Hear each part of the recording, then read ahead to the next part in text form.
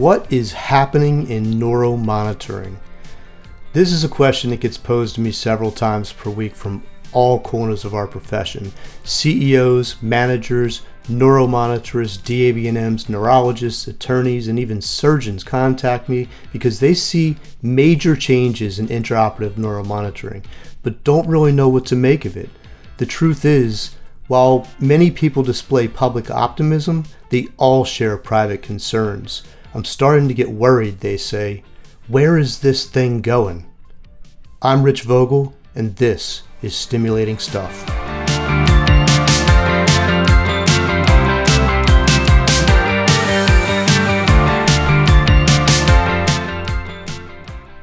So what is happening in neuromonitoring? It seems everyone has a different perspective on the sources and types of problems we're experiencing in IL&M today. And those perspectives depend largely on the individual's work function. Interestingly, a business executive's perspective may be very different from that of a clinician. But that's only because they're experiencing different parts of the same problems, which may be difficult to identify. It's reminiscent of the old parable of the blind man and the elephant. If you're not familiar with the parable, just imagine several people being blindfolded. They're placed around an elephant that they can't see and asked to touch the unknown object in front of them and try to identify it. One person touches the tusk and thinks, "Oh, I think this is a spear." Another touches the trunk and thinks, "This must be a snake." Another touches the leg and thinks, "I think this is a tree." And yet another touches the tail and thinks, "It's gotta be a rope."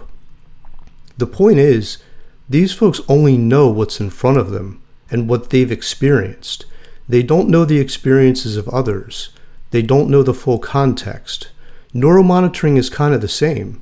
Executive leaders, neuromonitorists, nonphysician doctors, neurologists, they only know their own experiences and may not see the full picture. But they could, if only they had a better understanding of what the others are experiencing. That's the whole point of this episode, and the ones that follow.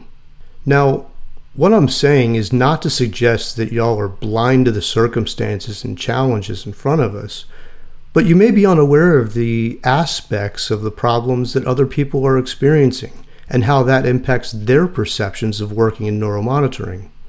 Neuromonitorists may be unaware of the challenges faced by executive leaders, and vice versa. So what I want to do is outline the challenges we face today from the perspectives of executive leaders, managers, neuromonitorists, non-physician doctors, neurologists. I think you'll find there's a common theme. As I talk about the experiences of people in different positions, being someone working in that role, I'm sure you'll agree with the perspectives. But I'd really like to ask you to pay particular attention to the perspectives of those working in the roles that you're not in. For example, if you're a neuromonitorist, try to understand what neurologists and executive healthcare leaders are experiencing. I think you'll find their different perspectives are enlightening because what they're experiencing impacts you significantly, and vice versa. What's interesting about the various stakeholders whose perspectives I want to review today is I've been in each of these positions. I've been an executive healthcare leader and CEO of a multi-million-dollar neuromonitoring company. I've been a neuromonitorist and a manager, and I've performed the professional aspects of neuromonitoring, including data interpretation and technical supervision, both remotely and on-site. I've also got years of experience as an expert witness in medical malpractice cases involving neuromonitoring. I've lived everything that I'm about to talk about today, but I've also been connecting with people at all levels of neuromonitoring and hearing their stories, their challenges, and their concerns. That's what I want to talk about today. Okay, let's start with executive leaders of outsourced technical services companies. Collectively, these folks employ about 75% of all neuromonitoring technologists or neuromonitorists and are ultimately responsible for running the companies that cover the same percentage of cases across the country. The reason I'm starting here is because, well, first, they're on the front lines of the financial challenges we are seeing in neuromonitoring. And second, so many people are impacted by the decisions they need to make in order to maintain the businesses that employ the majority of technologists, neurophysiologists, and neurologists. In speaking to these folks, I hear very similar stories. They tell me they're concerned because it's more difficult to get reimbursed for services, so money is increasingly tight, and they need to run a lean business with slimmer margins. They worry because they have employees and their employees' families who rely on them to maintain a profitable business that provides stable employment. Their business development teams are landing new accounts with facilities, but only as replacements for underperforming accounts that have been cut, or profitable accounts that have been lost to the competition. The business of neuromonitoring has become a zero-sum game, meaning that the only way to get new business is to take it from a competitor. Unfortunately, new business comes at a price because hospitals only care about cost. So the winner of a contract is the organization who's willing to do the same work for the lowest cost. Professional reimbursements used to make up the margins, but that's changing because insurance companies aren't paying like they used to. The No Surprise Act has made things worse. Arbitration is expensive and the process slows down the revenue cycle, which means there's less cash on hand to manage the business. Executive leaders are struggling with the fact that employees at all levels want to work less, make more money, and have more time off. Clinicians at all levels want to work 3 days per week and not take call. Everyone is talking about burnout. When it comes to technologists, it seems they're always complaining about work hours, work conditions, and travel. Everyone wants the road to get rich easy. Now, these are the perspectives of leaders. They're not my perspectives, but I have heard that from people as well. Everybody wants to work less and make more. Let's talk about inexperienced hires. So inexperienced technical hires are graduating from neurodiagnostic programs with no experience and demanding six-figure salaries. Executive leaders want to take care of their employees, but at what cost to the existence of the business? Technical services companies are losing frontline employees in record numbers as attrition rates have increased from 5% to 20% or more, and replacements are more difficult to find because employees are seeking jobs outside of neuromonitoring. Leaders have made some difficult operational decisions like downsizing management, eliminating education and QA programs, closing underperforming markets, and consolidating smaller markets into larger regions. Some have even cut employee salaries to maintain the business, which is difficult for employees who are experiencing inflation, which is a worldwide problem right now, making it more difficult for people to make ends meet. Owners of smaller companies are realizing they missed their opportunity to sell when times were good, and corporate valuations are dropping faster than reimbursement rates.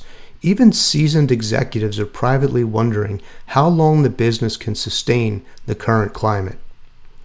Managers and directors work in both insourced, meaning academic, and outsourced, meaning private or contracted settings, but pressures are the same everywhere. While some managers lead the few remaining programs in quality and education, many are tasked with coordinating teams of neuromonitorists to cover cases. Managers tell me they're faced with tighter budgets, fewer employees, larger geographic regions to manage, at least in the outsourced setting, and many are being tasked with jobs that other people used to do, like case coverage, new hire training, and basic HR functions. Worse yet, there's increasing pressure to train inexperienced hires toward independence in a shorter amount of time. A decade ago, a new inexperienced hire might spend a year in training before working independently. Today, training may last 2 to 4 weeks. Managers are on the front lines and they're dealing with the consequences of these things when they feel complaints from surgeons and neurologists and others who have seen a marked decline in quality over the last few years. Everyone worries about the next patient injury that could have been avoided with better trained staff. Malpractice concerns amongst managers aren't as high as they should be. Front of mind for managers is feeling high levels of stress because they get pressure from above and below. Many report feeling largely unsupported by leadership. Managers deal directly with employees that want to work less and not take call. They hire and train employees and do their best to support them while simultaneously trying to keep operations running smoothly. Despite best efforts, they're losing employees faster than they can hire them, and executive leaders are blaming them. Managers go on LinkedIn and see passive-aggressive posts like, "People don't leave companies, they leave bad managers," and they wonder if anyone understands they're just doing what they're told, often serving as leadership's scapegoat. Historically, the biggest problem with neuromonitoring managers was their lack of management training. People were promoted to these positions due to tenure and/or clinical experience, then left to figure out the rest. Today, most managers in neuromonitoring are struggling because they lack the training and resources necessary to lead in general, and now they're being asked to do more work with fewer resources. Their bosses don't support them, and their employees don't appreciate them. That's how they feel anyway. But in the end, they don't know how long they can continue under the circumstances. Okay, let's pause here for a word from our sponsor. This episode is sponsored by Zinnia X. Zinnia X is a state-of-the-art electronic health record platform that helps you manage every aspect of your neuromonitoring practice. Their web, mobile, chat, and screen share applications are seamlessly integrated, allowing users to get things done from anywhere and on any device. Zinnia X uses the most cutting-edge technology to provide an efficient user experience and dramatically reduce man-hours spent performing mundane tasks. Schedule your demo by visiting them at zinniax.com. That's ZINNIAX.com. Let Zinnia X help you put the focus back on patient care and growing your business today. Moving on to neuromonitorists, they tell me they're experiencing many of the same problems that have vexed them for years. Long work days with no food or bathroom breaks, rude hospital staff, uncooperative anesthesia teams, angry and dismissive surgeons, and having to wear those stupid red caps and paper scrubs while their clothes get stolen from the locker room.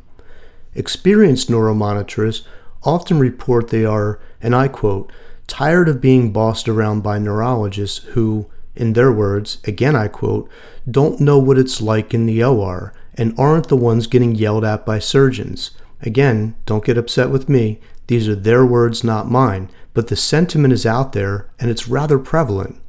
Inexperienced clinicians don't understand what they're doing wrong when they get criticized by physicians, probably because they're largely undertrained. Undertraining of neuromonitorists is a problem that must be addressed in our field, and I'm sorry to say, the CNIM isn't the solution.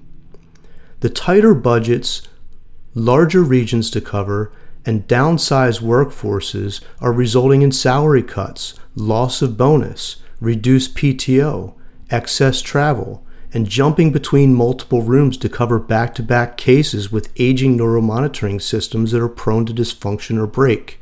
The work is extremely stressful, far more so than leaders tend to appreciate, and they feel like no one understands or cares that 30 hours under high stress is the same as 50 hours under little stress. What's wrong with wanting a more consistent and predictable schedule? What's wrong with wanting to work closer to home? And what's wrong with having a work-life balance? Many neuromonitorists want to get out of the OR, but middle management positions are filled, and others have disappeared, so there's no opportunity for advancement. Many neuromonitorists want to have more time for building a family and spending quality time with them. They worry about finding and affording reliable childcare at odd hours, paying down student loan and mortgage debt, and finding some consistency in their lives when work hours are long and unpredictable. Some even worry about falling asleep at the wheel after a 15-hour workday, which may be one of several in a week. Many neuromonitors think the same job will come with better experiences in a different organization, but that's rarely the case, so they're starting to look for jobs outside of neuromonitoring. Neurologists tell me they're struggling with burnout too. It's reasonable to estimate there are approximately 600,000 plus cases per year monitored in the United States, and probably 100 or so neurologists performing neuromonitoring full-time. Declining reimbursements and a limited, some would argue declining neurologist workforce make concurrent case coverage an absolute necessity. Concurrent case monitoring has been around as long as physician supervision, but it's suddenly become fodder for malpractice attorneys who cite old guidelines representative of the academic model from the 1990s. The malpractice climate has become ugly in recent years, and neurologists are increasingly under the microscope. Learning from the collective conscience of the medical malpractice world, they're having to do more work that would otherwise be unnecessary, such as typing more disclaimers into chat to protect themselves, much to the ire of neuromonitorists and surgeons. Neurologists rely heavily on highly trained and competent neuromonitorists to collect high-quality data and communicate with them so there's a clear understanding of what's happening in surgery. Unfortunately, the budget cuts and employee turnover on the technical side have resulted in technical performance that, on the whole, appears to be incrementally worse over time. The data quality is worse, the communication is worse, and more technical handholding is needed. This adds layers of stress and complexity to remote physician supervision, particularly in the context of managing concurrent cases. Neurologists often hold licenses in many states and privileges at dozens or hundreds of facilities. Those without administrative resources need to self-manage those licenses, privileges, and all of the CME requirements that go with each, not to mention scheduling and billing, all in addition to case coverage and associated charting. On top of all that, most neurologists who work full-time in neuromonitoring do so from a home office, often spending the entire day alone, interpreting data and jumping between chats with neuromonitorists they barely know. Working alone for hours on end is more mentally taxing than most people understand. For most neurologists working in the private sector, the money is great, but comes with high stress, most of which should be avoidable, and many wonder how long they can sustain this lifestyle. I'll carve out a separate section here for non-physician doctors, the DAB&M specifically, because their experience has its nuances. Many of these folks transitioned out of clinical practice in the years following 2009 when neuromonitoring became the practice of medicine. There was an overall feeling of displacement and marginalization. Rather than give up their professional careers and transition to working as a technologist, they worked their way into leadership positions as operators, educators, and quality directors. Over the last decade, they played key roles in managing important aspects of clinical and corporate infrastructures. They tend to earn decent salaries, but unfortunately, recent budget cuts have resulted in some of these folks losing their jobs. Sure, they could have gone back into the OR, but the $100,000 pay cut and demotion to the level of neuromonitorist was too much for some to swallow. Some, frankly, they left the field, while others are providing consulting services. What's most unfortunate about this is the brain drain. We've lost some of the most talented and experienced neurophysiologists in the world who would otherwise be providing high-quality patient care if only they were valued for the high level of expertise they bring to the table. Recently, the ACNS, AANEM, ASNM, and ASSET worked together to release a guideline statement that acknowledged that DAB&Ms, again, the non-physician doctors who hold the DAB&M, can provide professional level interpretation and oversight under general physician supervision, and this opens lots of doors for overburdened neurologists and historically underappreciated DAB&Ms.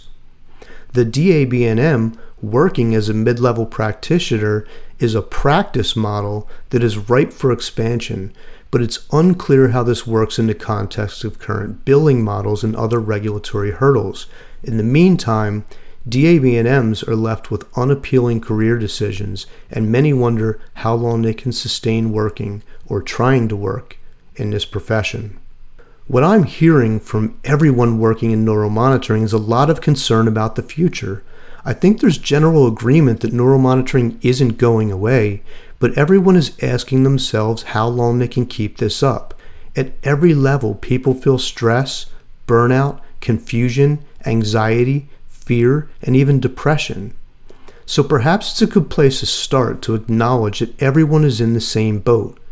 Individual experiences may differ, much like those of the blind men with the elephant in the parable, but everyone is feeling the same thing. Think about that. Everyone is feeling the stress. You are not alone. Now that we've identified the fact that there's an elephant in the room, I want to speak directly to the people working at these different levels of neuromonitoring.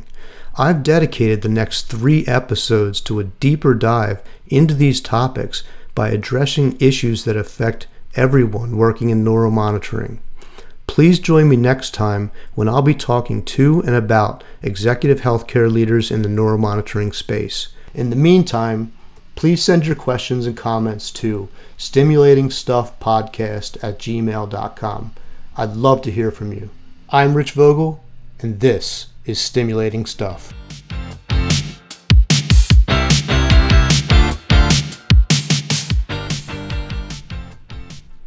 The information and opinions provided in this podcast are those of the individual speakers and do not represent the opinions of their employers, affiliates, or other third-party individuals or organizations. Sponsorship and other advertising messages do not constitute support of or preference for specific products or services. This podcast is not designed to and does not provide medical advice, diagnosis, opinion, treatment, or services. This podcast, its host, and all participants, including guests and sponsors, collectively participants, provide general information for entertainment purposes only.